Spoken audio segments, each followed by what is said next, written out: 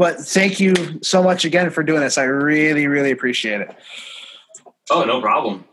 Yeah, it's my pleasure. This is like, I'm new to stand up, so I was only doing it for like a couple months before COVID happened. Okay. And this is like my way of networking with people, but also I can get great content to put out. Yeah. No, totally. Because I saw you were like on Sunday Night Funny's page, but I don't know if we've crossed paths. No. Or we may have, and I'm pretty much a loner typically at shows, so that's part of it too. I don't think we've ever crossed paths with each other because I would have remembered you if we would have crossed paths. But we're crossing paths now, and I like it. Yeah, it's good. It's funny because like I've had so many people say that like they've been like at shows that I performed at, or I've like, and they're like my girlfriend, for example. Like I met her right around February. Well, it turns out she has seen me perform before, and it's just like didn't realize it until she saw me perform after meeting me, and she's like, "Holy shit, I've heard that joke before." I'm like, "Yeah, that was fucking me." Holy shit. I can swear. Cool. Fuck yeah, you can say whatever the fuck you want. All right, cool. I was like, I saw the UFC shirt, and I was like, yeah, I can probably swear. I mean, even though it's not politically correct, there's a lot of times I've used the word retard on this podcast. Yeah, I get that. I definitely use it sometimes, but I try to avoid it mainly because like the show that I run. The bar, River North Public, like they have a night for a sensory night, so like children with autism can go in and enjoy themselves. So as a rule of thumb at my show, we avoid all of that, like just because we don't want to be hypocritical and like shitty to people that are there, and it's just whatever. But, right, I get that. I'll say fuck, shit, retard, cunt, dick, all of it. Like it's fun. See, that's why this is gonna be a good podcast. Yeah, I just like, it's one of my favorite things to do is to say the most inappropriate thing possible. Fuck yeah. But I do got to say, your show that you're doing on Instagram, Bart, I cannot think of FYI, I smoked some weed before we did this. Oh, okay. But like bartending with comics. Yeah. Fucking love it. I fucking love the idea. It's so fucking original. Oh, cool. Thanks. Yeah, it's just a dumb thing I started doing because I was bored one night. My girlfriend got me an old-fashioned kit because that's like my favorite drink. So I just made one. And I was like, I'm going to record it just to like teach people how to make it. And I posted it, and then everyone loved it. I was like, well, fuck, I got to make more. And then I got lazy, so I was like, I'm going to have comedians do the work for me. So now people just make videos, send them to me. I add an intro and call it good. And it is a good way to like kind of spread the word. Like all my like non-comic friends are learning about other comics that they like, and they're coming out to see them. So it is. It's been beneficial, and it is fun. It keeps you creative, especially right now. I can only imagine. I watched the one with what's their name, Ginger. Oh, Ginger Ambrosia. Oh my fucking god, that was so fucking funny. Oh yeah, no, that was and I had to sit because like I was in drag at the end of it. Right, which I've lost it. Yeah, and that was literally like 2 hours of makeup, like just for that short clip. Like I went to their house, they did all my makeup, and then filmed my segment, and then washed it off. It was so ridiculously insane waste of time, but it was so worth it. Do you have a newfound respect for women that put on makeup all the time? Yeah, no, totally. Like that was not comfortable. I had to have glue. I had to take glue sticks to like glue my eyelashes down or my eyebrows. Glue that down completely to put makeup over it. I mean, there was so much like just watching the whole process. Like I was very fascinated by it. I mean, I think there's nothing like. I was like, damn, I look pretty hot. I should do this more often, but I don't have the time to be full drag. Oh, I would only imagine that. I want to talk to her, but I don't know how she'd feel about it. But I would imagine that whole dressing in drag and everything is not cheap at all. Yeah, no, it's once you have the makeup's the most important, the expensive part. And I mean, like I went down in their like little dungeon. They had like all their wigs, costumes, and like everything like they had. And I was like, shit, there has to be thousands of dollars in equipment. So, I mean, it's definitely not like something you half-ass. You have to be all in. And Ginger definitely does. Like, they did my show, because I run a house show as well. Right. And they performed in my garage last weekend. And it was so funny because, like, they came over and they were all in their drag, just looking just total, just insanely, like, just as drag as you can get. Glitter. And now my house is just covered in glitter. There's, like, glitter everywhere in my house. Because, like, they went in my house for, like, 3 seconds. And they're just, it looks like, my girlfriend's like, what's with all this fucking glitter? I'm like, oh, there's a drag queen in the bathroom. Big deal. It happens. Oh my god! I have a whole new respect for it. I mean, because I think that's like, before I did the drag, I was like, that's fascinating to me, because I just, like, I love all that stuff. I would never shit on it, but I think that's phenomenal. Like, it's definitely dedication and art. Like, it's putting that makeup on to make somebody like me look like I did. Like, get the fuck, that's talent, you know? So, whole new respect. I want to know, how did they get into that stuff? Yeah. I mean, like, there's nothing wrong with it, but just, it makes you wonder. Yeah, like, what, I remember I was talking to them while they were putting on my makeup, and I think it was just something, like, within the gay community, and then they were just, like, it was something they did, and then they just, like, putting makeup on, and just kind of rolled from there. And it's, like, a way to have a comedy outlet without, I mean, it's another comedy outlet. I mean, the same reason you and I do stand-up is, like, another good reason someone to do drag, you know? So it's, yeah. I mean, if it's easier to do, I would probably do it. I'm just lazy. Oh my god. So, wow, that was just, how was she? I mean, I've never seen it. I didn't really do that much research into her, but yeah, I mean, they're cool. I definitely enjoyed performing with them, and I look forward to performing with them in the future. And just talking with them one-on-one is one thing, because when Ginger's on stage, she is like, you do not fuck with Ginger. She controls the audience. She tells you when to clap. Like, just like, it's just like, it's a whole nother, like, it doesn't seem like the same person you were talking to off stage.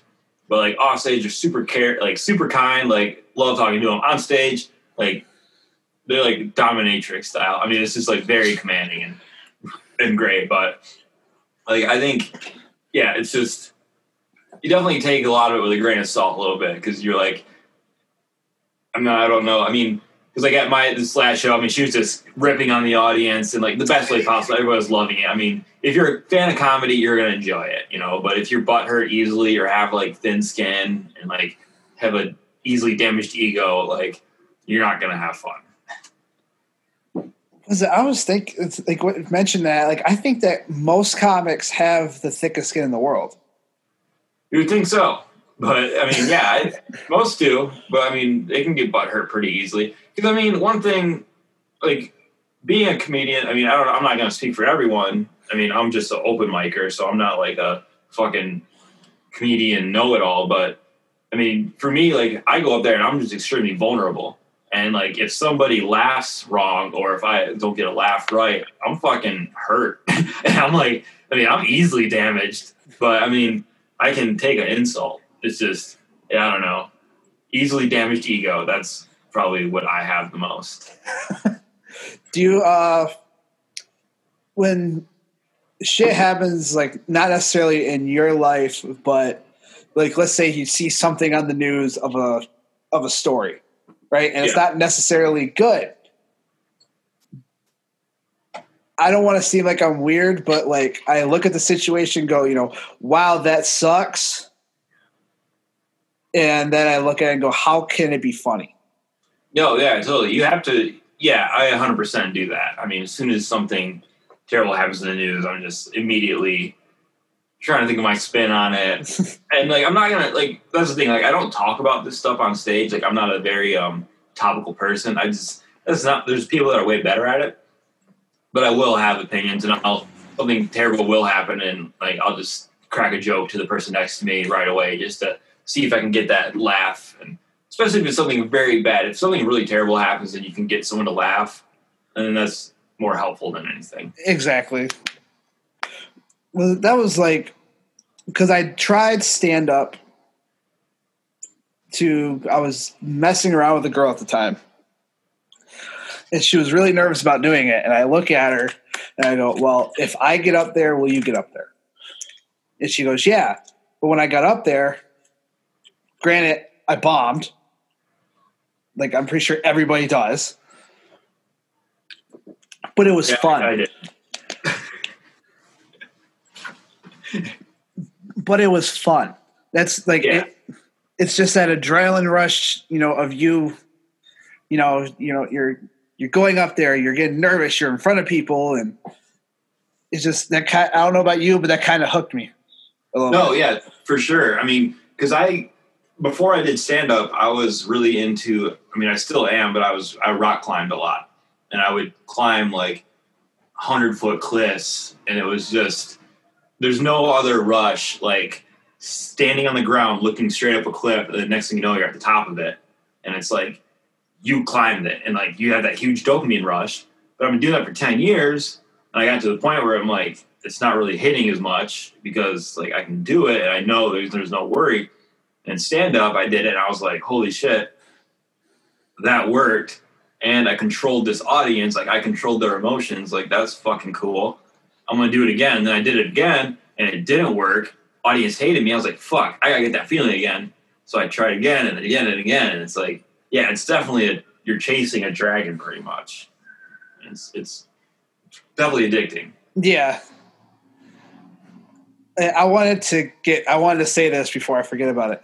I think you and Garrett should do a podcast about dissing Trump, and I think that would be hysterical. Yeah. That's what's funny, because like I'm not like a very political, like I've never been political, but lately I just am so fucking sick of that asshole. I am just like, and like just dealing with people day to day. Like I used to be like I shy away from shit, but if anyone says anything like out of line around me, like anything slightly racist, I'm fucking on them now. My ability to give a fuck is broken. I just don't care. I'll make it uncomfortable because I've been uncomfortable before, and I will take you there with me. Like you're in my world. What is that? Like I saw something you posted about Trump, and I go, he must not like Trump. I have friends on both sides of it. Yeah. And like, I don't fucking care. I don't want to hear about it. Yeah. I personally don't like the man, but going back to that whole thing we said about that, you look at the comedic shit for it. Oh yeah. He's just doing stand-up. That's all he's doing. I don't even know if like he is literally like he's doing stand-up with cheat codes because he's going up there and his like fucking cult is just like they'll laugh at anything he says. He's basically doing a bringer room for every show, so it's like he's just basically circle jerking all the time. True. Which technically is stand-up, so. And like, I hate him so much. I used to get all upset about it, but I realized that you want to know what? It's not even worth it at this point. Yeah, I don't know. I think part of me is like, so like, especially when the tapes came out like a couple weeks ago, how he knew it was gonna be worse, like COVID was gonna be worse than it was, and it's like, dude, you could have prevented so much. I mean, I can't go to comedy clubs. I can't like do this thing that I love because like it's just annoying. And I mean, like I haven't been able to hug my mom in 6 months because it's just like the COVID stuff's like, just restricting travel and like we're nervous about it and stuff. It's like, come the fuck out. And other places are doing so much better. And like, I don't know, I just hate everything about him. Like there's just stuff in his past that he just did that's just, it's retarded. He's a retarded individual. Yeah. Yeah. And everyone wants him to go on Joe Rogan, and like, man, fuck that. Like, I just don't see that going well at all. Oh, I actually see it the different way. I actually think that would be good because, granted, you would have, obviously you'd have Joe Biden there. You would have Trump there. And like, I'm a Joe Rogan fan. I mean, he's one of the reasons how I have the podcast the way I have it. He's literally right down the middle, which I think a lot of us are. Mm-hmm. I think that would be good because you would have obviously you have Jamie there, so he could do fact checking. And you would just, Biden would say something, Joe might agree with it. Donald would say something, Joe might agree with it, but Joe might disagree and could bring up facts with either both of them. So I think it would honestly be really good. I don't think that Joe Biden will do it. Yeah, I think it would be a terrible idea for Biden to do it. Because honestly, like, Trump and Joe Rogan, like, those two have, like, they know how to work a crowd. Like, they know what they're doing. They know how to, like, it's not going to be a debate at all. It's going to be an argument. It's not going to be a debate. It's going to be just, and especially 4 hours, like, if that's what Rogan wanted, like a 4-hour debate. Like, I think, like, Trump and Rogan would be so much in their zone, Biden would be lost. And I just think it would be, like, that's why he won't do it, because it's just not going to be his forte.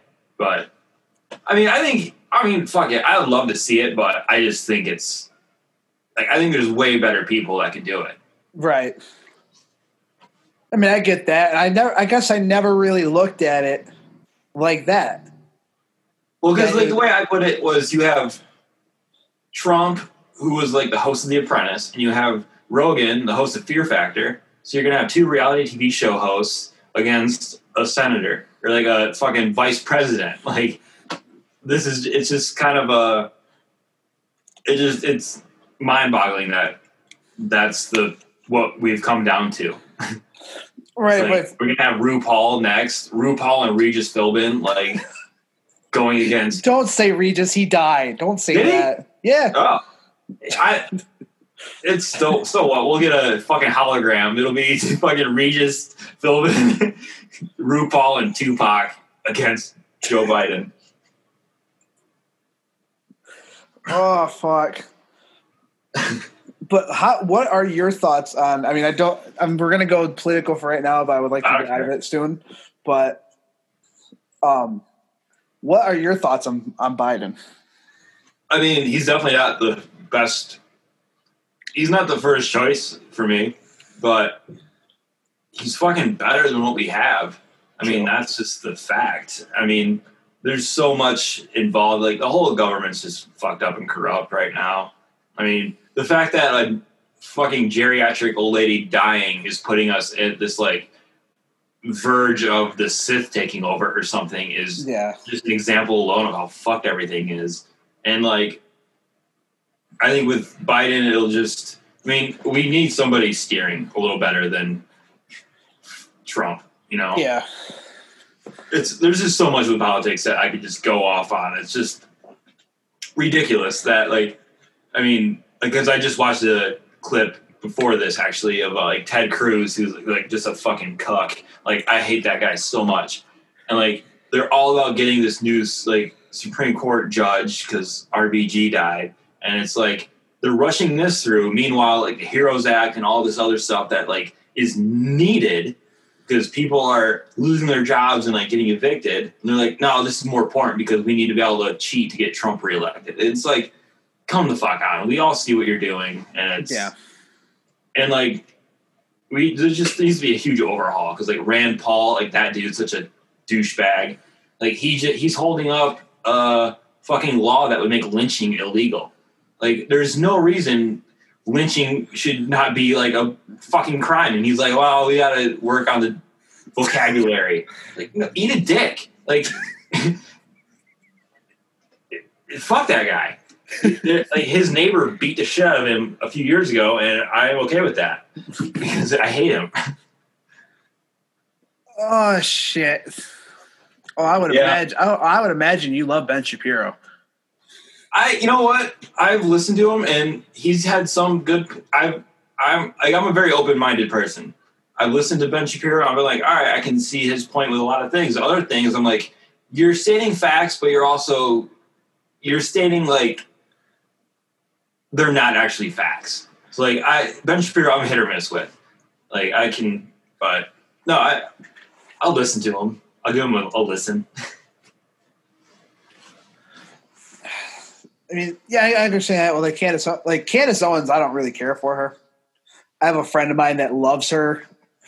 Yeah. Obviously, he's right wing, and he goes, "Oh, she's stating the facts," and I think that she was going after Cardi B like a couple weeks ago, and he's like, "Yeah, he owned her," and I'm like, "Well, one thing, you're looking at somebody who's not, Cardi B. I'm not looking for political statements from." Second of all, that, most likely from the area that she grew up, that she's probably not very, she doesn't have that much time invested into politics. Yeah. And then, to me, it was low hanging fruit. Yep. And but I see what you mean with Ben Shapiro. It's like you throw facts out there, but you throw them. You're not throwing all the facts. You're not throwing. You're saying things that will fit your narrative. Yeah. No, 100%. And that goes both ways. So it's just like, it's really important to do your own research. Do your own research and make decisions based off of that, and like from the research, I've done minimal research to like a lot of things, but like the stuff I have, it's like, I'm pretty strong suited in my beliefs on most things, but like right now it's not about like, there's no room for pettiness right now. It's like, do you want 4 more years of what we have right now? Or you want to go back to I'd go back to fucking Bush years. I don't care. Just give us some direction. I need something. Right. I don't know. I'm because no matter what, the way I was talking to my dad about this, no matter what, I'll be fine. I'm gonna be okay. I have a job, my day job. I work for a military. We supply the military. We're gonna be fine. But it's I'm looking at people my friends that are just out of jobs, or I have a friend that's disabled, and basically if he's fucked. So it's under the new healthcare plans and stuff, it's not good for him. So we need actual change. Yeah. And I think part of the problem is going to be people think that even so say come November, Biden wins and then he's elected, everyone's going to think it's going to be all fucking roses and shit. No, we have to people need to keep pressing because just because we have if we have a new leader, you can't take your foot off the pedal. You have to keep pushing for change, which is very badly needed. And I think there's a lot of young senators coming up that are going to do that and will be holding Biden accountable. So hopefully that does happen. And who knows, in 4 more years, there's people that'll be old enough to be president, and it could very well, we can have some really good candidates. Yeah. Yeah, I do think that somebody, that represents America would be the best. A lot of people are going to hate this, but Obama. Obama was America. You didn't look at him as higher than, you didn't look at him as a politician or whatever. Yeah. And, I think that is the thing that is most needed no matter what it is. And also, the thing is that Obama, even though people are going to disagree, but there were times that he tried to lean across the aisle. Yeah. Where Trump, you're not doing it. Oh, no. Trump has made it so much good versus evil. He's there's no gray area at all. And it's, not excellent at all. I will say this. He's the only president that looked the same as when he went in, as when he came out. Well, yeah, because he's so fucking fried. It's like a fucking baseball glove. A baseball glove never changes. It's just his skin's orange as shit. And yeah. Only reason I want him to get reelected is so we have 4 more years to just age and die painfully. Get stressed out. I don't know. He does have like one of the hottest first ladies, though. I have a take on that. Oh, you do? Mm-hmm. I think she's just a hotter version of Caitlyn Jenner. That's what she looks like to me. No, I can see that. She does look a lot like Madison Ivy, though. A little bit. Madison Ivy. Why does that name sound familiar? It's a porn star. Oh! Isn't that weird when you hear a porn star's name like said out loud and it's like, oh shit. I mean, it's said out loud with my friends, but like, I went to a porn convention last year. Interesting. Tell me more. Some of the weirdest shit you've seen, like I saw like a live dominatrix. Okay. Saw a lot of transvestites. Like, obviously, you know that they're, or transgender, I should say now. Right. Saw, like, literally, like, the most open-minded space you could think of. Because I saw a really fat white girl had a leash, and the leash was around a black guy, and he was walking him around like he was a dog. Damn.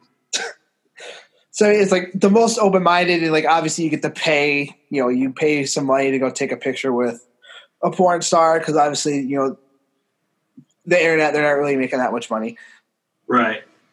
And I met like Lisa Ann, Sarah J. Like I met people who I have watched. Exactly. Yeah. I will say this. You'll never hear me say an ill word of Lisa Ann. Never. What do you think of her new rack? I don't like them. No. I like the old ones. Yeah. I think her and Stormy Daniels should do a scene together. And Sarah Palin. A local comedian. You know Trebuchet? I could just imagine that. That would be hysterical. Yeah. Have you know Trebuchet? I actually saw him once. Yeah, he has a joke all about how Lisa Ann and Stormy Daniels should do a scene together. And he has all the names laid out. Like, oh my God.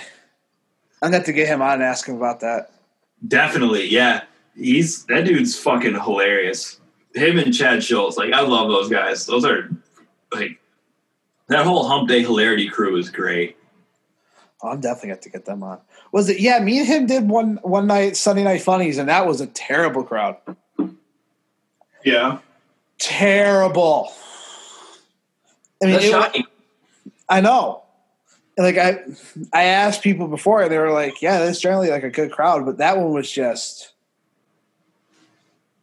only one. Wish you could have been there. Oh, it was like, except for one lady, I can't remember her name. One girl, everybody else bombed. Like obviously, like you get a couple jokes here and there, but they weren't laughing at anything. Yeah, that's rough. I love doing Sunday Night Funnies. That's a good like I've always had good times there, and like because like I don't usually he'll tell you you're doing 7 minutes or something. I don't know, but then like if you're doing well, he won't light you and he'll let you keep rolling. So I mean, I've never done less than 10 there. Like I think last time I did 15, just because the crowd was into it and I was just feeling the energy, and it was like. Yeah, that sucks. You had a bad crowd because it's usually a blast. They're cool. Brian runs a good show. Oh yeah. But what else? Like, where did you go to the porn convention? Was that in California? Chicago. Chicago. Damn, that's interesting. And was it? Oh yeah, and I met Alexis Texas. Alexis Texas. Oh, okay. White girl, big butt. Yo, I'm trying to think. My girlfriend's going to listen to this podcast and be like, oh my God. She's going to just roll her eyes and be like, my boyfriend's a creep. Because like I was thinking about that earlier because like I go on TikTok a lot, and I heard a TikTok song like on the radio, Yeah. And I felt dirty. And it's like the same way when you hear a porn star's name like said like at a bar. You're like, are we allowed to talk about this? Like it's like one of those things. Because like I don't know a lot of porn star names, but like I did fuck up once. Because we were doing like trivia night, and it was like name all of the actors in the TV show Friends. And I said, I was just going through them, and I was like, and Nicole Aniston. I fucked up instead of Jennifer Aniston. I was like, I hope no one heard me. I mean, it just happens. It's like one's more popular. One's done way more scenes. Yeah. Yeah, but one's nipples weren't always hard, is the way that Jennifer Aniston's were. Yeah. I was trying to write a bit because, like, I try to not do like stand up. Like when I do stand up, I try to avoid anything with weed or sex because I think they're like just so like other people do them and that's totally cool. But like I try to set this like guidelines for myself. Like, yep. I don't want to be because I think it's easy to talk about sex and get like jokes. Like get jokes. Like you can get an easy laugh by just saying dick or like something. Like it's easy to do. But I was like. I went to Los Angeles last year, and I saw Johnny Sins in the airport, and I was like gonna write a bit like how I saw my favorite porn star at the airport, and I was assuming everybody think I was talking about a girl and everything, and then like it was Johnny Sins, and him and I had the same birthday actually, which is kind of cool. But, did you like? Was it like walking by, or did you actually see him? I was like, "Holy fuck, that guy's a doctor." Have an answer for that. Sorry, my wife's being stupid. But yeah, that guy's a doctor. Guy's a great lawyer. Yup, ninja. Everything. A vlogger. Dude, I clicked on a link the other day. I was on a Vimeo. You know, like it's like another streaming site or whatever. Like, and I was watching these like travel vlogs of people like living van lives. Like they like just travel around the country. This was a country. The video I was watching is a vlog of a couple over in Europe, and they were like just the lady was French. She was of age. She was the Asian, but she like was like had a French accent and everything. And they're just like, I'm like, oh, this is a really cool travel vlog. They're rock climbing, and then they just went from like they're rock climbing, they're swimming in rivers, and then they just started having sex as part of the vlog. Like. This is porn, guys. Like you have a vlog with a porno section, and like it was like legit porn. I'm like, you're just fucking on a log now. And I was like, and I tried to send the link to my buddy, but the video was taken down. So I guess they probably didn't know that you couldn't, or maybe it wasn't allowed in U.S. I don't know. I got it. I saw it before it got taken down. Oh my shit. That's so funny. Oh fuck! What made you go to the porn convention? You just want to like go see them in real life? Yes, it was mainly Lisa Ann. Yeah, I wanted to see if it was. I wanted to see my favorite porn stars in person and see if your favorite porn star. One of them. Who's your number one of all time?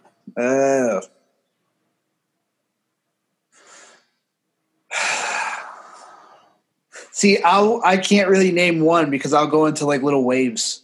Because you have to go through decades. Like certain decades have their own tops. You know what I mean? Yeah. But like go back to like Chasey Lane, like before she got all cracked out, and then it's like, I mean, you gotta like. That's still one of the best songs ever written, if you ask me. Wait, Dear what? Chasey Lane. You ever heard Dear Chasey Lane? No. Dude, Bloodhound Gang, Dear Chasey Lane. It's an amazing, like the music video alone is amazing. You need to check it out. Hold on, I'm gonna list this. Yeah, it's just a love letter to Chasey Lane. That's a good one, and I don't know. Yeah, there's like, it's such a weird question. Like, what's your favorite porn star? What's really funny is I was hanging out with a buddy of mine, and we were just. He's a bartender at the garage bar, and we were just kind of joking around, like being degenerates. So I'm like, dude, do you think we've ever like beat it to the same porns? And he's like, I think we probably have. Oh, definitely. And then I was like, what's your favorite porn star? And he was like, he goes, Cleo Valentine. I'm like, I don't know who that is. He goes, oh, I just think she's cute because she looks like my wife. I'm like, I know who you're talking about. So it was like very awkward. So I was like, me too, man. Oh my God. That was a very awkward moment for me. I'm looking this up. It's a good song. The music video is hilarious. No, look. What's her name? Cleo Valentine. Yeah. How do you spell that? Cleo, Kleo, I think. I don't know. She's all tatted up. She's like a suicide girl.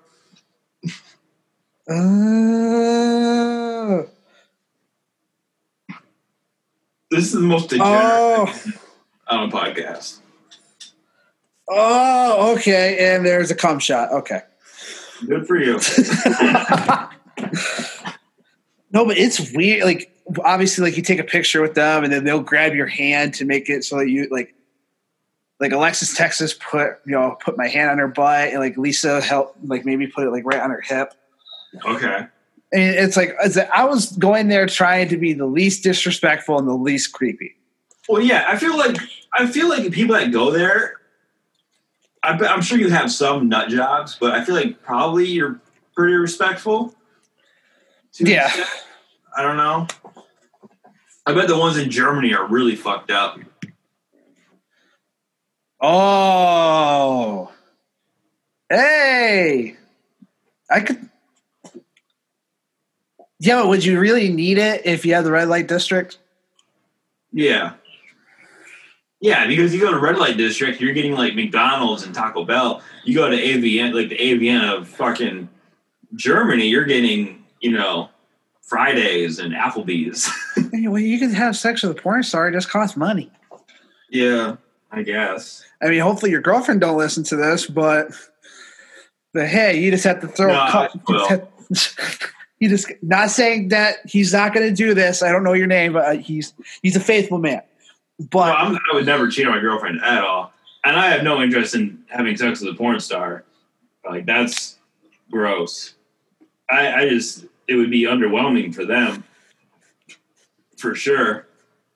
Plus, this is like the most degenerate podcast I've ever done. Have you? So I feel like I'm just asking you dumb questions now. Because, like, obviously you've met people, like, that have done porn. But have you ever met somebody, like, just out in the wild, like, at a bar? You're like, oh, my God, they've done porn. No. Have you seen, like, I've met 3 people. Well, technically 4. But 3 people I've seen that have done porn. Like, just at a bar, like, well, one of them I didn't know until the bartender came over, was like, that's a fucking, and he showed me the videos, like, at the bar, which is very unprofessional. But it was, like, very funny.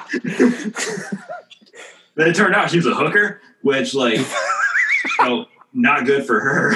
Like, and then later on, like, a guy at the bar was like, yeah, dude, she blew me in my truck. I'm like, yeah, and you paid her. Like, you can't brag about that. You can't brag about, like, getting a blowjob from some ugly chick behind the garage bar because, like, I love my, like, when you have that inside knowledge that they don't know you have, and it's like, yeah, you're a fucking loser. I don't know. How long have you been working at the garage bar? I never worked at the garage bar. I just hang out there. Oh, no, I was sitting there drinking, and there was a girl there. And my buddy's like, yeah, she does porn. I'm like, get out of here. And he pulled her up and he showed me. And I was like, holy fuck, that's her. And he's like, she's also a hooker. I'm like, that's fucked up. I want nothing to do with that. Like, I wasn't even hitting on her to start with. But it was like ridiculous. It was insane. And I was like, oh boy. And then, like, yeah, fast forward like a few like months, maybe even a year, and this dude's bragging. He's like, yeah, this chick blew me back behind the bar and like showed me a picture of her. I'm like, yeah, she's fucking hooker, dude. Like, you paid her. I'm trying to think. Do you know what her name was? I'm trying to, I don't even remember her porn name. What was her porn name? I'm gonna bleep it out. Okay. I think it's Megan Matthews. She's only on X videos.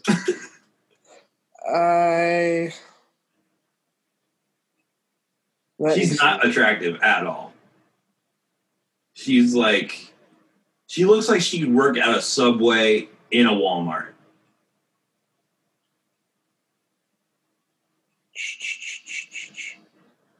I'm trying to look her up. That's why there's an awkward silence. Yeah, no, it's definitely not worth it. I mean, it kind of is, because maybe you'll bump into her like and be like, "Holy shit, that girl did porn." But if you, it's like I have a whole bit I do, like just like it's one of my opening bits. Like I did a show one time, and I actually met a girl at the bar, and I started talking to her, bought her a drink, she gave me her number and everything. I was like, hell yeah. I mean, this was like 2 years ago. So like I was single at the time. Like I just want to put that disclaimer out there because I don't want to sound like a creep. But so I was like, hell yeah, she gave me her number. And then I went home and I texted her and I was like, hey, maybe we should grab a drink again sometime. She goes, that'd be awesome. I should just let you know it's going to cost you. Like, what do you mean? She's like, I'm a prostitute. So like I met a girl and she was a prostitute. I was like, you made me buy you a drink? That was fucked up. But the silver lining, like me being like the comedian, like thinking like brain like that, I was like, well, I'm not really interested. I don't pay for sex. That's not my thing. I think for one, I think you should be able to. I think it should be legal. Each their own. But I'm not going to pay for it. But I asked her a bunch of questions. I learned a lot about the art of prostitution. Like there is like, they have like online databases of like all of their Johns or their customers to like, they'll blacklist people. Like if you beat like these escorts, like they have a website you can go to. They'll fucking blacklist you. No one will get you. And like you have to get tested a bunch. And it's like, it's crazy. Like the actual girls that are actually like, I guess you could say like they're not your street walking hookers. These are your escorts. And like I learned a lot about the sex work industry. I'm like, holy shit, good for you. I mean, this girl's like paying for a lot of cool shit by just having sex. I mean, well, it is the oldest profession. Yeah, no, definitely. But like, what was she buying? So I want to know how much these escorts are getting. Okay, so the girl that like I met at the bar, she was younger, but she was also a all natural. So basically, she like hairy armpits and like whole bush, just total, like, yeah, gross. And she had like short hair, which like really short hair. She was charging $400 an hour. And then anal was extra. And she told me this because the next day she was going to have anal and she was like getting ready for it. So it's pretty fucked up. Well, not fucked up. What the fuck? The holy shit. Yeah. I mean, it was a great conversation to have, like just texting with her and like learning and just because like I have nothing against that profession at all. I think more power to you. And just being able to be openly, I think it was probably good. Like, it was cool for her, too, to just have some dude who's, like, not trying to fuck her be like, what's this all about? And, like, just asking the most dumb questions I could just to try to get, like, any info or to make her laugh. Like, just shit that she wouldn't think people wondered. And it was cool. I don't have her number anymore because I deleted that when once I started telling a joke about it, I was like, I don't need her texting me. But she doesn't even live in Grand Rapids, so not a problem. You're good. with you being in a relationship, was it harder for you to do stand up, or was it not, or not really? Well, so the relationship I'm in now, we met in February, right? Right. So I did stand up probably a month, and then everything shut down. So we didn't really run into too much as far as like me being out every night doing stand up. It started up a little bit right now, but it's not going as fast or as frequent as it was. Right. But my girlfriend Cassidy, she is like the best. She's like a champ. Every time I'm doing a show, like every time I host a show, she's there. Like she's always supporting it. Like my house show, she's like always there. She's got like, she made me a little banner to hang behind the stage. Like I lucked out. She's like fully supportive of comedy, and if I'm doing a show like an hour away, she wants to drive with me an hour to see me do 7 minutes of stand up and drive an hour back and then barely sleep before we go to work, so it's a great thing. And I'm fucking lucky, dude. Cause I had some exes before that were just the complete opposite when I told cause my goal is to someday, I don't envision myself being like a national touring comic, but if I can go and open or feature at a club somewhere for a weekend, that's awesome. And I remember telling my ex that, and she was shot it down completely. She's I would wish, I want someone that's settling down in life, not ramping up. And it's go fuck yourself. That's if I told my girlfriend, my current girlfriend, hey, I have a chance to feature in Indiana this weekend, she'd be when we leaving? It's I'm so lucky. I love my girlfriend beyond imagining. And someday we're gonna get married in Vegas by an Elvis impersonator, and it's gonna be awesome. Was it because to bring that up, because recently I went through a breakup. Obviously, disclaimer, I broke up with her because of the jealousy reasons.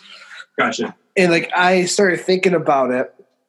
I was there are a lot of women that say that they will help grind with their man and grind with, help support their boyfriend when they're at zero or when they're just starting out. But then they realize that it's too hard and then they leave. Yeah.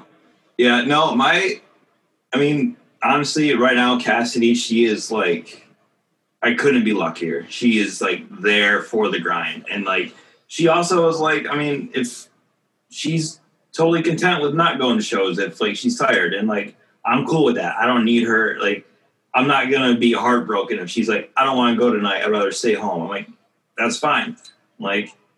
She understands that if I have an opportunity to perform, I'm going to take it. I'm not going to skip out on something important. If I'm having dinner with her parents, I'm not going to be hey, I have a chance to go perform at a bar for 5 minutes.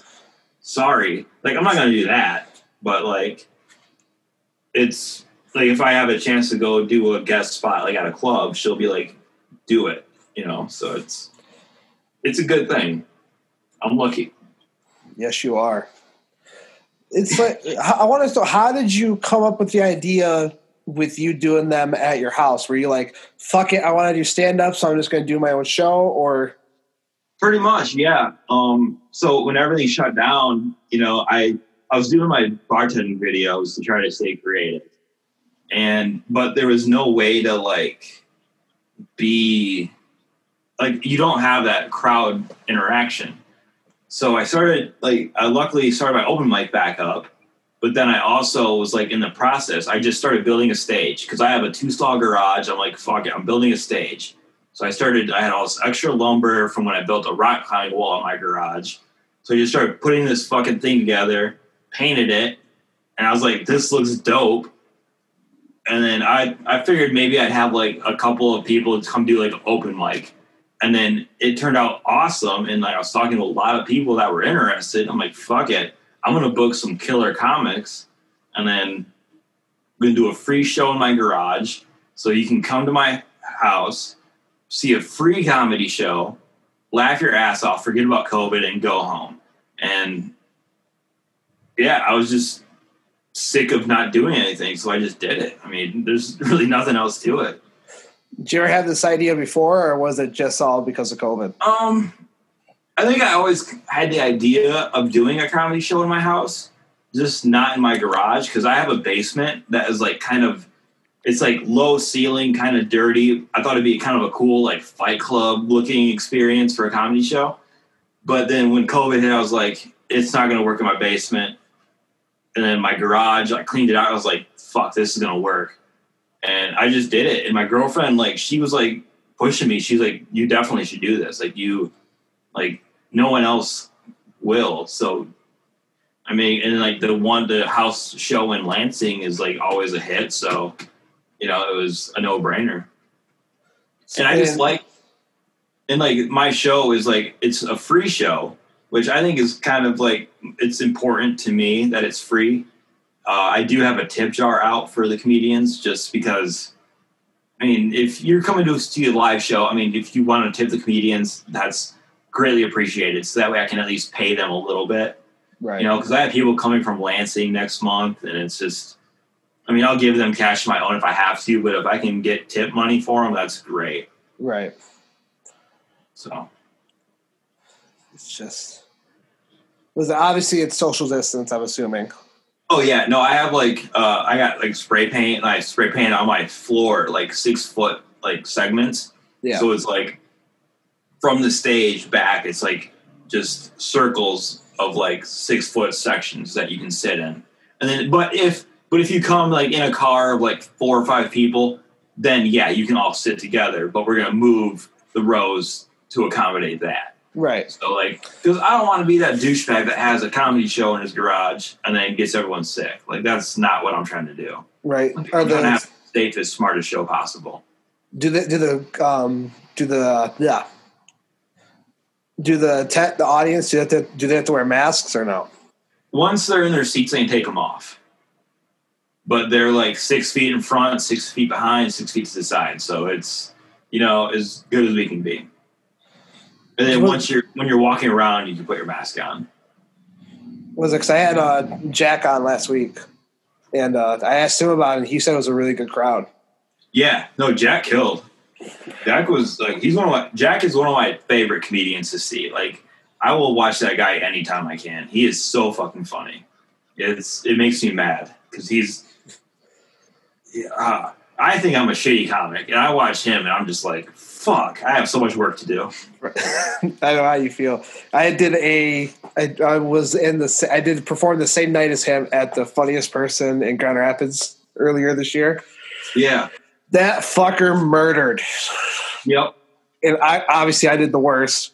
And like, I was like, wow, holy fuck. And then when I was talking to him, I realized that he was younger than me.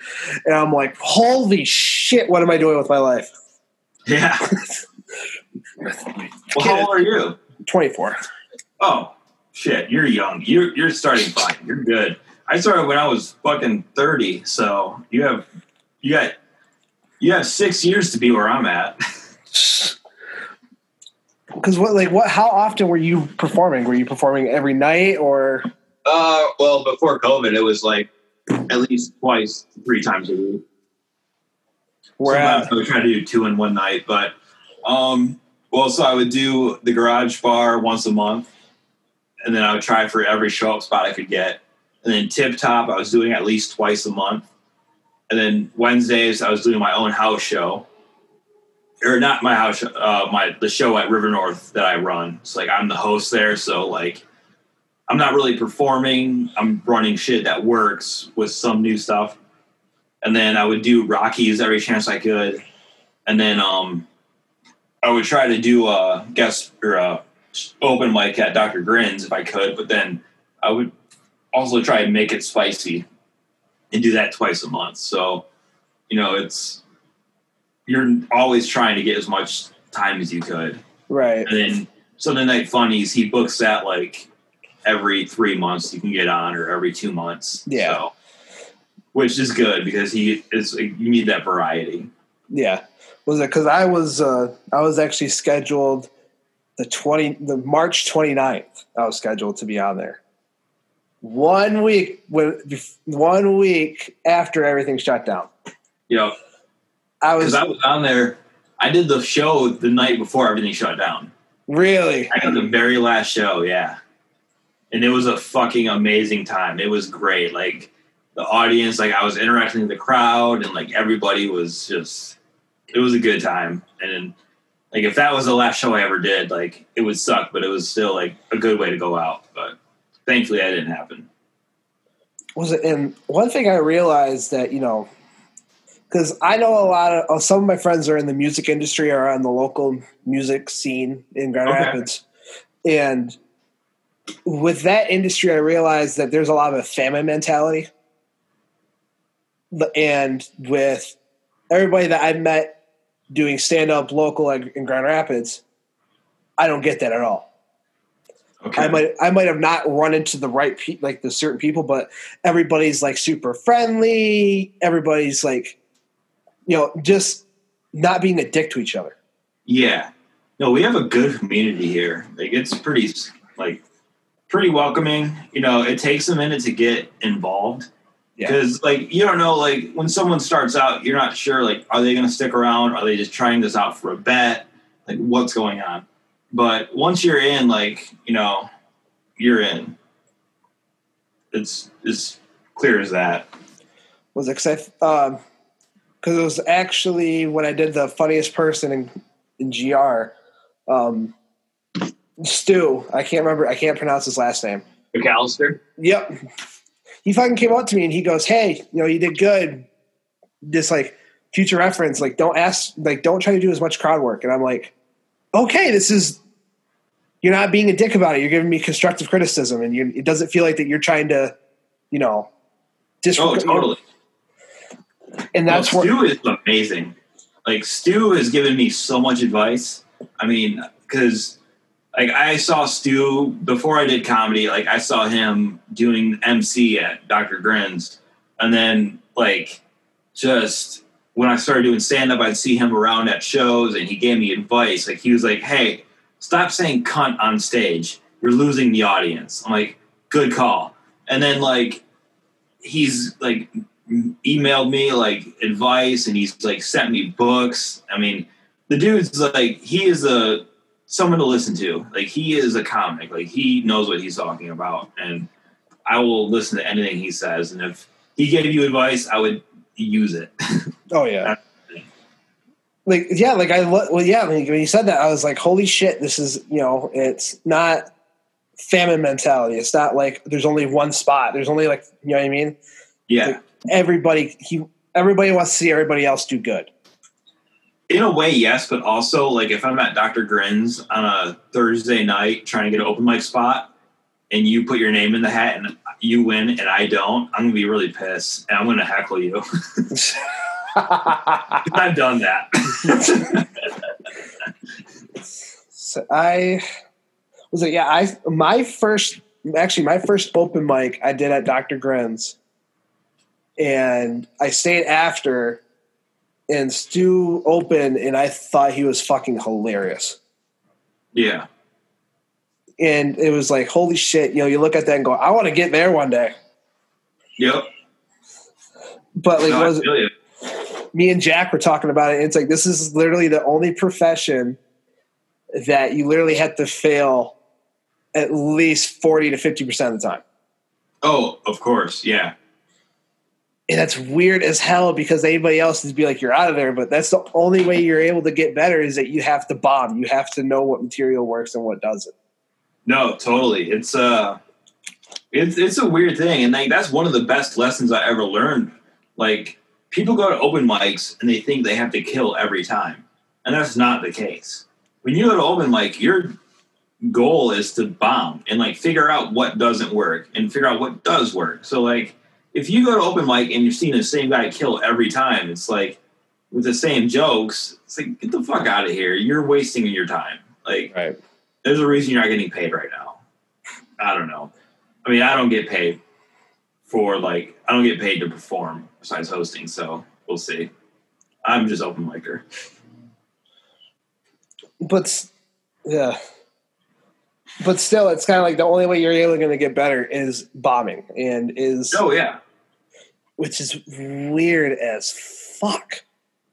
it definitely hurts, but I mean, also it gets to the point where I've gotten to the point where if I see an audience that's terrible, like if I'm like at a show and like everyone's bombing, I'm excited because I'm about to go up there and I'm going to be like, in my head, I'm like, I'm going to turn this room around. Like I am like stoked. And it's happened where like I've done that. Like there've been like, I did a show where like people were heckling and like people were bombing and like the host was like, hey, good luck. Like, do your best. And I was fucking jacked. Like, I was like in the like bathroom, like slapping myself in the face, like, you got this. Like, I was like fucking 8 Mile. Like, I'm ready to go, you know? And I went up on stage, and the first thing I did, some dude heckled right when I grabbed the microphone, and I jumped down his throat. And he, like, I fucking did 3 minutes just roasting this fucker. And it was just like I had the audience in the palm of my hand. What did he say to you? Like, I was shitting on the bar. I was like I was just being a dick. And they loved it. It was perfect. So like, yeah, I love those shitty audiences. What did he say to you that made you go off? He didn't say anything. He like, as soon as I got up, he just like, they were like, now introducing Carl Sobel. And this guy goes, like he just made this like loud noise. Like he just made like this loud like guttural sound. I was like, fuck that. I went up there, I grabbed the microphone so loud, and I was like, and I don't even remember what I did, but I went off about how like I was like, that's so embarrassing. That's how that guy has to talk to his wife because she's so stupid. And it was just like, and I just went down this rabbit hole, and I kept calling back to it, and like the crowd was loving it, and like I don't know, it was just something like I think when the crowd is that aggressive, they want you to fight back. Like that's the thing. Like they need that confrontation to laugh, because otherwise they're just being dicks. But I mean, I'm not. That's like a one-time happening, so who knows? Like maybe it was a fluke, but. How was your first heckler? How did you deal with it? Well, mine was kind of a cheat. Like, I haven't dealt with action because, like, I've been heckled at the garage bar a bunch. But the thing is, like, the people heckling me are like they know me. Like, they're regulars at the bar, and I'm there. I'm like a regular there as well, so they're heckling me just to try to get a rise. And I just literally went off and called them out on fucking hookers. So it was like, you know, someone's like, hey, your fucking joke sucks. I'm like, yeah, you pay for sex. And it's like, you win. So,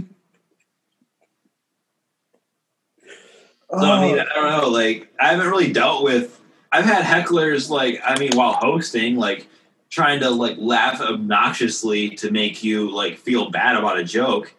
Like if they'll heckle a comic on my lineup, I'm going to go up and I'll acknowledge them and I'll make them feel stupid and be like, hey, if you guys think you're hilarious, I have a sign up book right here. I'll put you on next week. Like that's the best way. Just put them in their spot and like let them make the decision if they want to man up or not. I want to say when you get a heckler, like, do you think that, okay, this is my way, I could be mean and nobody's actually going to get mad at me for it? A little bit, but you want to be funny still. That's the thing. Like, you want to be mean, but you want to be funny still. And, you know, there's a fine line there. And it's, like, you have to read the room. You have to know, like, I mean, a lot of times you have to think, is this heckler going to kick my ass after the show? Because if you look around at the comedy scene, not a lot of strong guys. Like, you're on your own. Like, you're going to get your ass kicked. So it's like, can I take this guy in a fight? I mean, basically every time I'm heckled, I just kind of go into it with, like, I'm going to try to make this guy feel stupid. That's it. And if I can get a laugh out of it, great. But, I mean, I've been bullied my whole life, so I'm used to dealing with like people calling me names and shit, so I can take it. It kind of makes me wonder about, because I never had a heckler yet, but I always didn't want to come off like too mean, and the audience goes, "Wow, this guy's kind of a dick." Yeah. No, because you can really lose an audience, and like, I mean, if you do something very so my go-to is I can make, especially when I bomb, I can just take a joke and I can run it into the ground. Like I'll keep tagging it until it's not funny. Like I'll just ruin it. The same with a heckler. I'll take that until it's like not funny anymore. And then you just let that breathe for like 5 or 6 seconds. And then you acknowledge that it's not funny anymore. And then doing that typically brings it back. So if you're like, wow, that ruined the show. And then then the crowd's like, they're in agreement with you. And then now they're laughing. So it's, it can get, it's a kind of weird little hack, I guess. But right. I noticed that embracing the awkwardness kind of gets them back. Oh, totally. I mean, if you can really make the crowd be on your side, especially just knowing that you're in this together, you're all like, we're all just fucking around. It'll work. But what was it like? I've noticed that even like you'll say a bit and it doesn't hit, but then you'll just say something randomly that you don't even think is funny, and then they'll think that it's hilarious. Oh, totally. Yeah. I mean, I have so many bits like that started out as just a tag to a joke that I thought was great. The joke sucked. The tag was awesome. So now the tag is the whole joke now. So it's like, that's what open mics are for, learning how that shit works. Plus, it takes a lot. I respect, even with like, you could take a tagline and make a joke out of it. That to me is amazing. Because, yeah.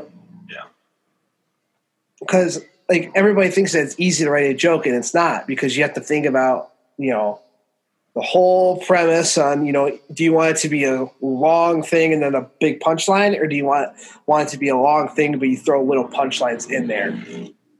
Yeah. Gradually. No, there's a lot that goes into it, and it's like, and it all depends on your style, your timing, and say you fuck something up, is that going to ruin the whole joke? I mean, that's what I'm like, I'm the worst, because I hate everything I do, and it's like, man, I have like one-liners, but I hate one-liners. I have like some stories, but I don't want to be a storyteller. So it's just, I'm a disaster every time I go up on stage. I just want to talk to people and like make them laugh. That's it. Right. And I think, it's not bad to have like a little, like throw a one-liner in there and then throw a story in there and then throw, just a regular bit. I don't think that's bad at all. I mean, I think that it gives the crowd a variety. I'm kind of looking at it as a fan from this standpoint. Yeah. Going, they can throw a one-liner in there. That's funny. Then you tell a story and it's funny. Then you could just do a regular bit. Just like if you can have a good flow of that, I think that you'd be perfect. Yeah. So, what are your like favorite comics? Like, who do you like listen? Like Joe Rogan, obviously. Yeah. Dave Chappelle. Yep. Chris Rock. Even though he came out and said that he's a little like Asperger's or something. Did you hear about that? Did you hear about that? No, I didn't. Apparently he has problems with verbal cues. Who doesn't? Exactly. It's like, don't say that you're on the spectrum, because you're not.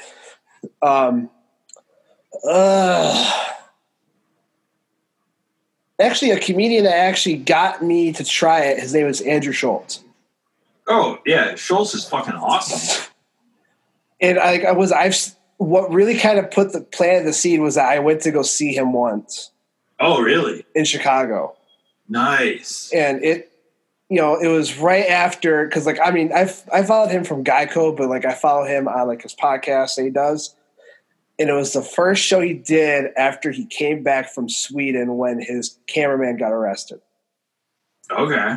And just him telling that story, he was like, "You guys want to hear the story?" That's awesome.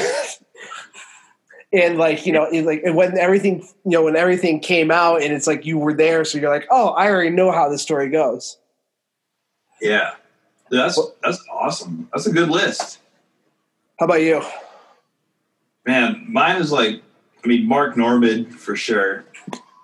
I think he's hilarious. Big J. Okerson, Mitch Hedberg, Tom Segura, and then it has to be Dave Chappelle. I mean, those guys for me just are everything I loved with comedy. You know, I mean, Mark Norbit is like probably one of my all-time favorites. Like I saw him in February in Detroit, and it was like I had my ultimate fanboy moment because I'm like a year and a half, year and like 3/4 into comedy, and I'm like I'm a comedian now. I'm feeling good about it. I've been paid, and it's like, and I see him, and I'm just like, oh my god, I'm like, you're my fucking favorites, like, and I was just like, fucking idiot, but I mean, he is like, I love his writing so goddamn much. Like it's like him and actually Dan Soder. Like Dan Soder is another one. Like that dude is phenomenal.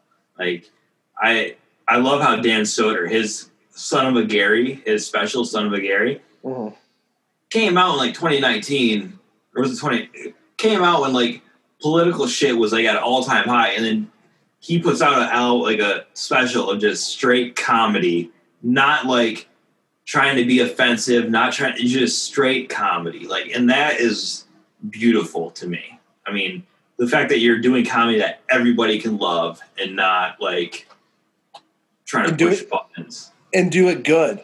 Yeah. Like, and Soder is like, him and Big J on the Bonfire is just, can't even comprehend how amazing that is. Did you see I think he was on the Degenerates? Yeah.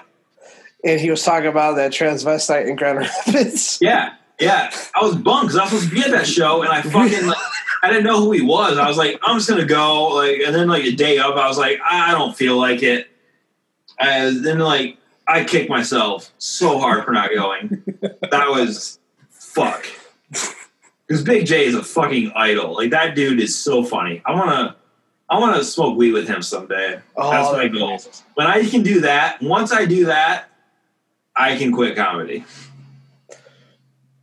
Do you know one person I would love to smoke weed with? Honestly, I'm not just saying this because he's a big weed advocate, but Joey Diaz. Yeah. I'd be scared because there would definitely be some PCP rolled into that joint.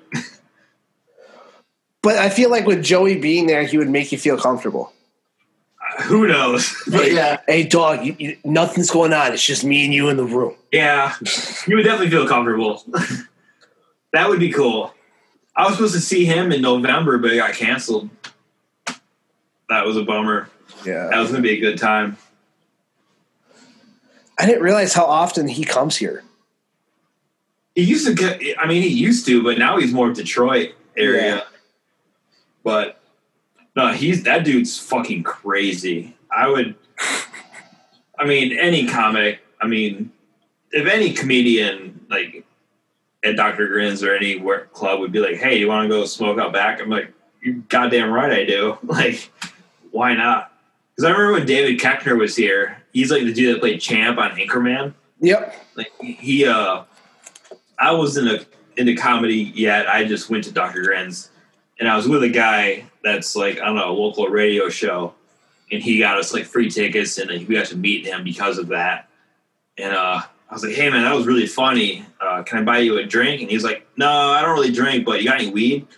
And I didn't smoke or anything. So I was like, I don't.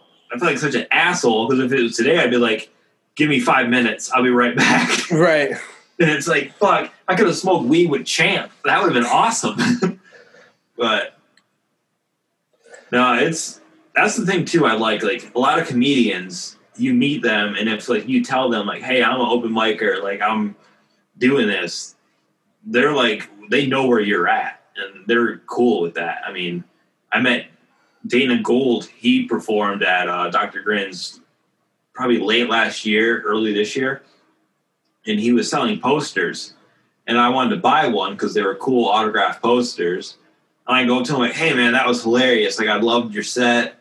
I'm a comedian as well, and like, I just hope to someday write like you. And he was like, hey man, posters for free. Like, I'm not charging a comedian. Like, you're going through the grind just like I did. Like that was cool as hell. I mean, I'll never forget. Like, that's badass when like someone's respects what you're doing and Right. acknowledges it, even though he's like a writer for The Simpsons. Like, this dude's got more money than I'll ever imagine, and he's still being cool. Right.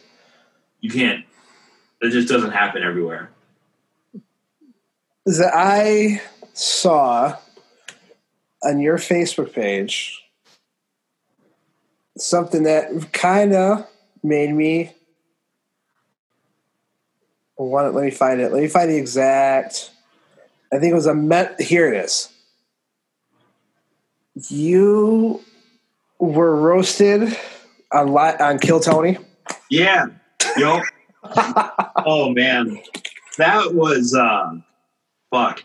So yeah, Kill Tony came to Grand Rapids. They were at the Pyramid Scheme, and I love Kill Tony. Like, that was like, listening to that show gave me so much advice on how to be a comic, like things to do, things to get better, and like little stuff to avoid. So I was like, that show came to town, and I was like, I have to be there. And I had started comedy like July of that year. The show was in October, and I was like, I'm 2 months in, I gotta fucking sign up. And I was like the fourth person called.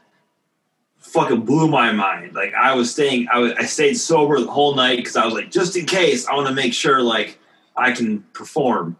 I did my minute to the T. Like, I had a minute planned out and I nailed it. In hindsight, terrible jokes. Like, I sucked. Like, I did not like anything I did. And they just fucking roasted everything. They made fun of the way I looked. Because, like, I was working overtime, not sleeping. I was like a zombie. And they're just making fun of that shit. And they're like, how many open mics have you done? I'm like, about one a week. And they're like, ooh, one a week. Badass. Like, super. I was like, I don't know what the fuck I was doing. And then, like, I mean, it was all like, it was an honor to me. Like, I wasn't like offended at all. Like, this was like a dream. Like, Tony Hinchcliffe, I think, is hilarious. And to be roasted by him is like, dude, like, I was on the same stage as him. That's awesome enough. Right. But just watching that and like hearing them, and then like, only thing Tony said was like, you know, just if you love doing this, keep doing it. And I took that to heart. I mean, it was just like a little offhand comment by him, but like, to me, being just some nobody from Grand Rapids, Michigan, I was like, fuck yeah. And like, I mean, I haven't stopped. And like, talking to Malcolm Hatchett, like, outside before the show was just like, I mean, that dude's hilarious. So it was just, I mean, it was a great day in my life. But as soon as I got off stage, I went back to my buddy who was like he's a morning show host in Chicago now. Like, I went up to him and I was like, let's get fucked up. And we literally went outside, lit a blunt, walked to Z's, and I drank so much goddamn beer. And then we went to the garage bar, and I just walked behind the bar and started bartending. They didn't even stop me. I was just behind the bar pouring beers and just being a douche.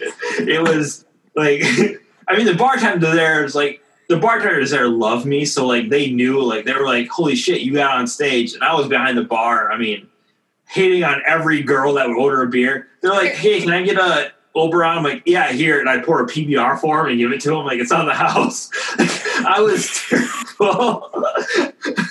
But yeah, that was one of the best moments in my, like, I was so new into comedy, and it was like what I needed to keep like going at it. Like, I couldn't believe that it happened to me. So, I mean, I'd love to someday go back on the show, like, get drawn up, go up, like, do a minute and actually be good, because I was not that at all.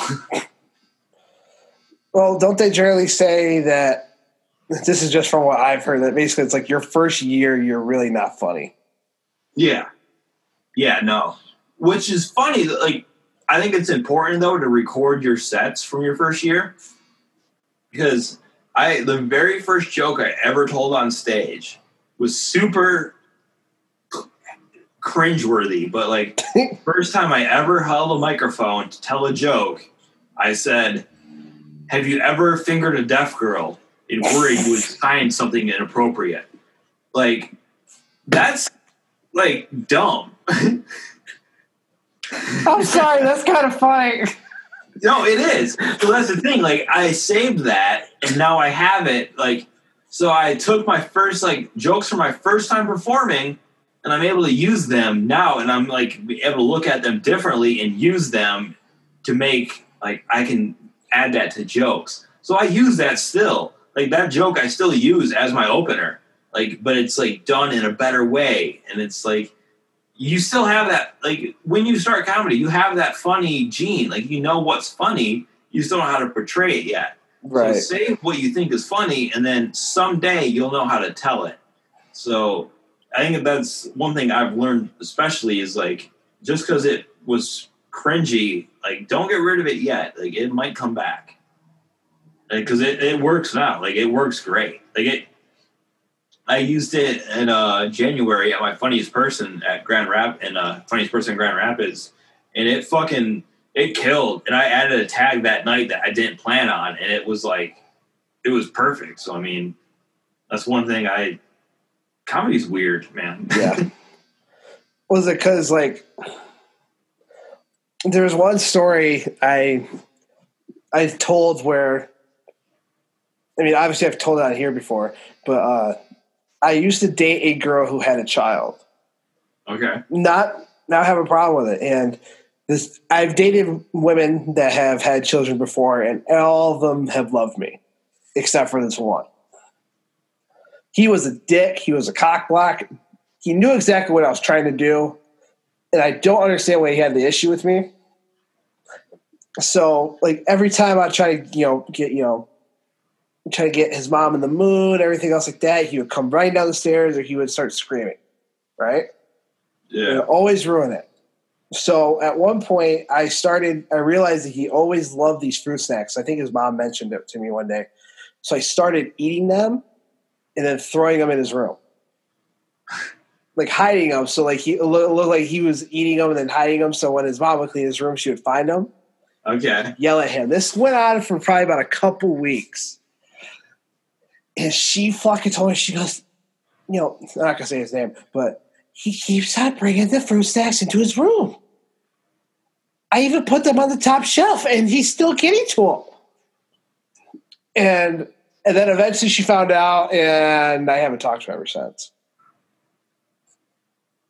That could be a funny bit. I've tried it, but like I still have to figure out how to deliver it. Yeah. I mean, because that's like a bit, like I have a bit where I'm like I held the door, like just because like dealing with a little kid, trying to make a little kid in your bit funny. It's all about trying to like relay that and like you have to make the kid as annoying as possible. So like I have a bit about a kid, like I was holding a door for like a lady and her son, she was like telling her son, like, say thank you to the man for holding the door. And he was shy and he wouldn't do it. And, like, the lady's making me wait there, like, inconveniencing me at this point, making me wait. So, like, I decided the kid's name is Carson, because that's, like, the total name of a douchebag kid. Like, if you name your kid Carson, he's a fucking cunt. So, like, I'm like, little Carson waiting to be let in. And, like, finally he goes, thank you. And then he goes in the store. And I'm like, not a problem. And the mom goes, no, you have to say you're welcome. So now the mom's, like, scolding me. So then at this point in the joke, I'm like, well, I looked at Carson, and I look at the mom, and I'm like, you know what, go fuck yourself. And I look at Carson, and I'm like, you're welcome. So then I just go on my day. It's like such a, like, I like barely worked the joke out, and it's like, I haven't told it in a while, but it's like all about making the kid like as evil as possible and making you the good guy. Right. And I think if the mom like caught you because she put a Nest camera up to try to figure out like how the kid was doing it or something, if you were caught on surveillance, that'd be pretty funny. Yeah. That'd be a way to make it work. Because that's the one thing, like, even though with bits, it doesn't have to be true, it just has to be funny. Yeah. I mean, I try to have a little bit of truth behind all of them, but yeah, if you can like stretch the truth a bit, like it'll work. That's the best way. Like, I'm working on one bit. It goes into one of the reasons why I'm single is because, and like, I'm not going to give the bit out, but And basically because I was using a pocket pussy. Okay. I'm still fuck, I'll say it. So, she finds it. She's like, so this, like, is flopping around. So this is what you like to use? Yeah. Like, yeah, sorry. It's like, oh my God, I can't believe that I'm even dating you. And then couple seconds later, I hear far away from me, oh my God, did you fucking come in this? And then that would be the tagline. I'm, like I said, still working on it. No, I like that. That's got some legs for sure. I think that's yeah. That'd be something like I'd be down to like even meet up sometime and just hash that shit out because like my mind can go pretty dark. I don't really like write that way. Like I don't perform that kind of jokes like humor, but like I can definitely go there and like we should hang out and write. That'd be fun. Oh fuck yeah, I would love to do it. But yeah, that's funny. Yeah.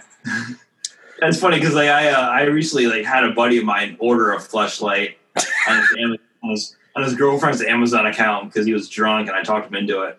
I don't know if he got it yet or not, but I think it's really funny. Oh fuck! Like he was ordering it so I could make because I was making a bartending with Carl of the WAP and I was going to have the drink served out of a fleshlight, but it didn't come in time, so we just you can still do it. Yeah, I just made it regardless without the fleshlight. Wasn't needed. Someday it'll arrive and his girlfriend will be mad. Is that considered cheating? Using a sex toy? You good? No. There was some semen in my beer. Catch it. I don't think a fleshlight is cheating per se. Oh, God, this is my first beer ever. That's embarrassing. No, I don't think a fleshlight is cheating. It's, no, it's not. It's just, I don't think it is at all. I mean, you're not having sex with somebody else. It's definitely weird, but it's not cheating. I mean, I think if you're in a relationship and you have to get a fleshlight, then that's a relationship. That is a relationship issue that you need to address. Because then either one of you has to get more freaky. That's just the bottom line. That could be interesting. Next thing you know, you're bringing sex swings into it. It's 50 Shades of Grey. I would assume a sex swing would come before a fleshlight. I feel like a fleshlight is something you have. It's like the nicotine patch of like masturbation. I don't know. I haven't really thought a whole lot about fleshlights. It's like I just don't get it. Like that's like eating. Like if you're in a relationship, I mean, I don't think I would want a fleshlight. Like there's no reason. Yeah. I mean, if you're in a good relationship, you're just having sex. I mean, do you really want to just beat off into a fake vagina? That's like if you work at a steakhouse and you're having like great fucking dinners every night and you're like, I want to go home and eat fucking soybean burgers. It's like, what the fuck are you doing? Sure, they taste just as good, but it's not the real thing. Right. I was like, that was, not like, because that's one of the reasons why my last relationship ended was because she considered porn cheating. Yeah, that's not. Porn's not cheating. Actually, you're more of a bitch because you're watching another guy fuck a girl who you think is hot. Yeah. And like, this is like, I gotta think this through before I say it. I'm trying to think, like, so if watching porn is cheating, like, so basically it's natural for you to want to fucking nut. Like, that's natural, right? There's nothing you can do about it. You want to do it. Sure, you can do it without porn, but it's going to take a lot longer. It's going to be bad for your penis. You're going to be beating your dick up a lot. So honestly, watching porn is better for your dick, and it's natural. So, if this is the case, having a period is cheating.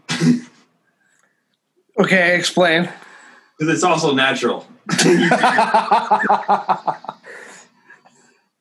That's all I have. It is very fucked up point of view. Because yeah, you do it, and if you're in a relationship or not. Yeah. So I don't know. I thought that was like I think that's. I mean, because you have like if you don't, if you don't masturbate as a man. I don't know. I might be speaking out of church here, but who knows? To me, I can't trust a guy if he doesn't watch porn. It's true. I can't trust him. These are pedophiles. I thought about this, and it's like, porn is like this nice little cuddly world, right? It hugs you, it squeezes you, it's nice and warm, right? Then right after you nut, you watch the video and you're like, what is wrong with me? What is wrong with me?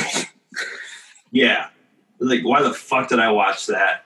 And why did it work so well? Because I told that to Jack. He's like, yeah, wow. Why is she tied up?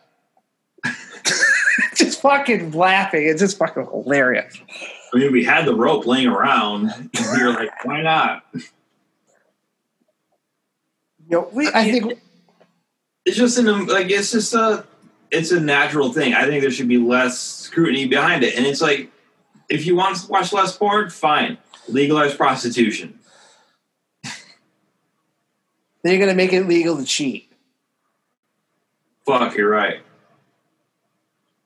Well, I don't know. Because, I mean, honestly, my porn intake has decreased exponentially since having a girlfriend because I feel like it's not needed. Right. But who knows? This is a weird conversation. See, these are the conversations I love because they're not the normal ones. You get to know people. Yeah. This is like the conversation you would have at like a fucking gathering of the Juggalos. It's like, who's your favorite porn star? Is a fleshlight cheating? Like, that's like the three things they talk about. And I have conversations. I want to have conversations about everything and everybody. I'm trying to interview a porn star. Yeah. Do you know how difficult that is? Are you a fighter then? You have your UFC on? No. You're just a fan? Yeah, I mean, I do jiu-jitsu, but yeah. I mean, I don't know. I just I like what I like. I want to do stand-up and I want to do this. I don't want to ever work a day job again. Okay. But other things are,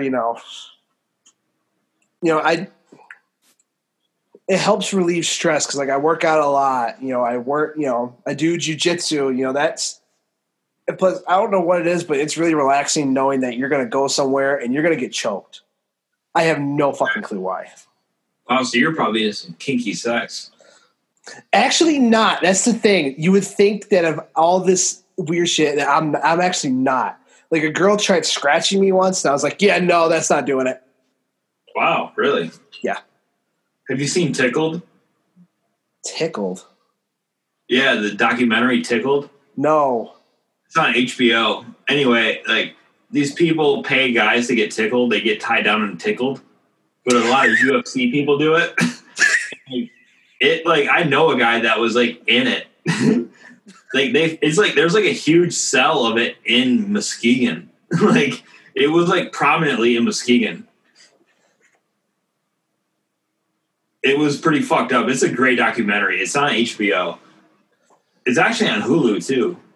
I think I know what I'm watching after we get done with this podcast. If you want to watch that and then have a follow-up conversation, I'm down. I'm fucking down to do it too. This is one of the things I wanted. I wanted us to have a nice conversation, have fun, everything else like that. Because what were you gonna say? I have no follow up. But like, you know, when I was talking to Jack, I was telling him, I go, you know, one of the things that I think is cool is that, you know, all these comics know each other, and there's like this little club that we all do stand up, and nobody else is allowed in this club unless you do stand up. Right. And that's one of the things that honestly, like, I look forward to with starting to dip into comedy a lot more. Unfortunately, we can't really do that much now. But, you know, like before COVID, I was going to do Sunday Night Funnies, and then I was going to start doing this podcast and start going out almost every night to try to do sets, and also just to network. Yeah, because I think it would be fun, you know, to go to open mic, and you go to an open mic with majority of them are your friends, or your acquaintances, and I think that would be a lot more fun unless you like not going there and going, I don't know that guy, I don't know her, and like I said, like you, Stu, Garrett, you guys really, you know, I've asked you guys, you know, I haven't asked Stu yet, but I had Garrett on my podcast. I'm having you now, and it's like you guys aren't being like, well, no, I don't know you, which is what I appreciate. No, totally. I mean, if you're looking for stage time, I have a show you can come be on. Like there is stage time available. I mean, I never wanted to be that person that asked. I mean, that's how you get stage time open mics. You have to just put in your time. Like, I post on MCN every month. Like, I'm accepting applications. So, I mean, I'll put you on. It's not a big deal. I mean, it's not a peak show or anything. It's just an open mic. So, I mean, you have a crowd that is, like, there for comedy. I mean, I have a good crowd. So, I mean, it's a way to learn. You'll learn fast. Like, if you're good, I mean, what works, what doesn't. I mean, and that's really all I want. I just I don't want to get fucking paid. I just want to make people laugh. That's all I want to do. I want to get paid, so that's my. I mean, I'll eventually get paid, but like, yeah. But like, you know, like what you said earlier in the podcast, you were like, you know, if I can get people to forget about COVID, forget about other shit. Yeah, that's the goal, and like that's literally like thinking about it, going, you know what's better than anything is making people laugh and making people forget about the shit going on in their lives, just for an hour or two. Oh yeah, no, totally. That's so important. I mean, even like if I can just be like in a normal setting, besides like doing stand up, and I meet somebody randomly at a bar, and I'm just like, if I can make them fucking forget about how the world's on fire and everyone's dying, like, awesome. I can make you forget that you're fucked for a minute. Like, that's great. It's like, I mean, I love it, like, when I can just forget for a little bit that, like, shit's weird right now. Like, it's great. So, the more you can spread that, the better. Right. And, like, I was kind of, like, this is going to sound like narcissistic, but I was kind of hoping that with this conversation that it would kind of throw my name into your head going, maybe we should give him. But like, I don't, like, I just hear from podcasts I listen to with comedians. I hear a lot of comedians hate whenever they get asked if another comedian could do a guest set. So that, like, what they're talking about on podcasts is like when you're doing like a show with Dr. Grins or like a professional. So, but like I run an open mic. Open mics are open game. Like if it's your first time, if it's your thousandth time, like just send me a message on the Facebook page. Be like, hey, I'm open these Wednesdays, and I'll be like, all right, cool, you're on this one. Like, there's no seniority involved. It's like you're in or you're not. Like there's no like, no, you're not bugging me if you're asking for stage time when I tell you it's available. Like it's. The thing that bugs me is like when I'm not booking the next month and people are messaging me, be like, hey, can I get on next month? It's like, eat a dick. You have to wait until I post. It's like, I mean, I hate to be that way, but it's also like, fuck you. I'm not giving you a jump ahead of everybody else, especially when there's only 2 open mics in Grand Rapids. Like, Like, no, that's not how that works. You know? Oh yeah, definitely. If you have stage time available, I'll definitely take it. No, I'll message you after this. We can talk about it because I'll have spots in October. It'll be fun. For It'll sure. It's a good show. It's they have good food too. Plus, like the host is like kind of funny, so it's all right. Well, when you're a host, you don't want to be too funny because you don't want to overshadow the other comedians. No, you want to be really funny so that you can get the crowd lively and accepting the comics that are about to bomb. Like, because a lot of comics, if they're doing the open mic right, they're gonna bomb. They're gonna have they're gonna work some good jokes, but then some bad jokes. So I mean, it's like a give and take.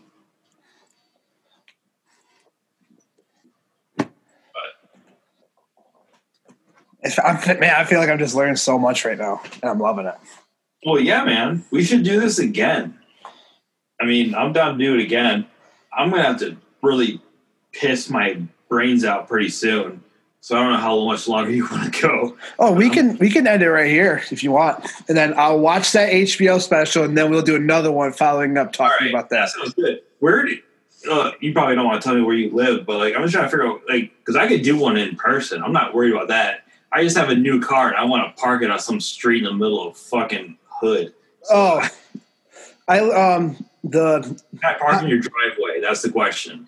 Yes, my podcast studio is in Belding, actually. Oh, perfect. Sweet. Yeah, we can do like an in-person thing too. We can make it work. Oh, for sure. Sweet.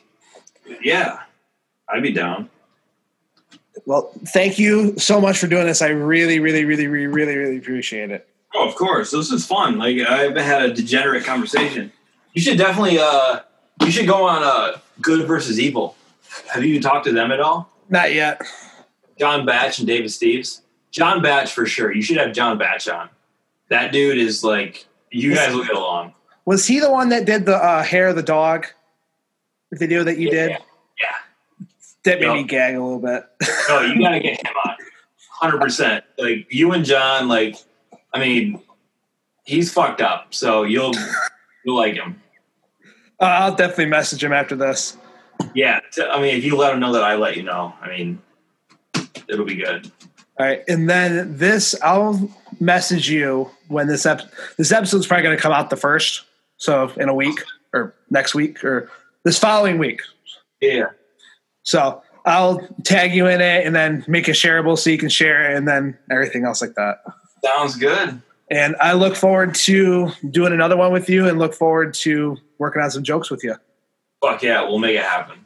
I'm serious. We'll do it. All right, awesome. Thank you, brother. Yeah, have a good one. You too.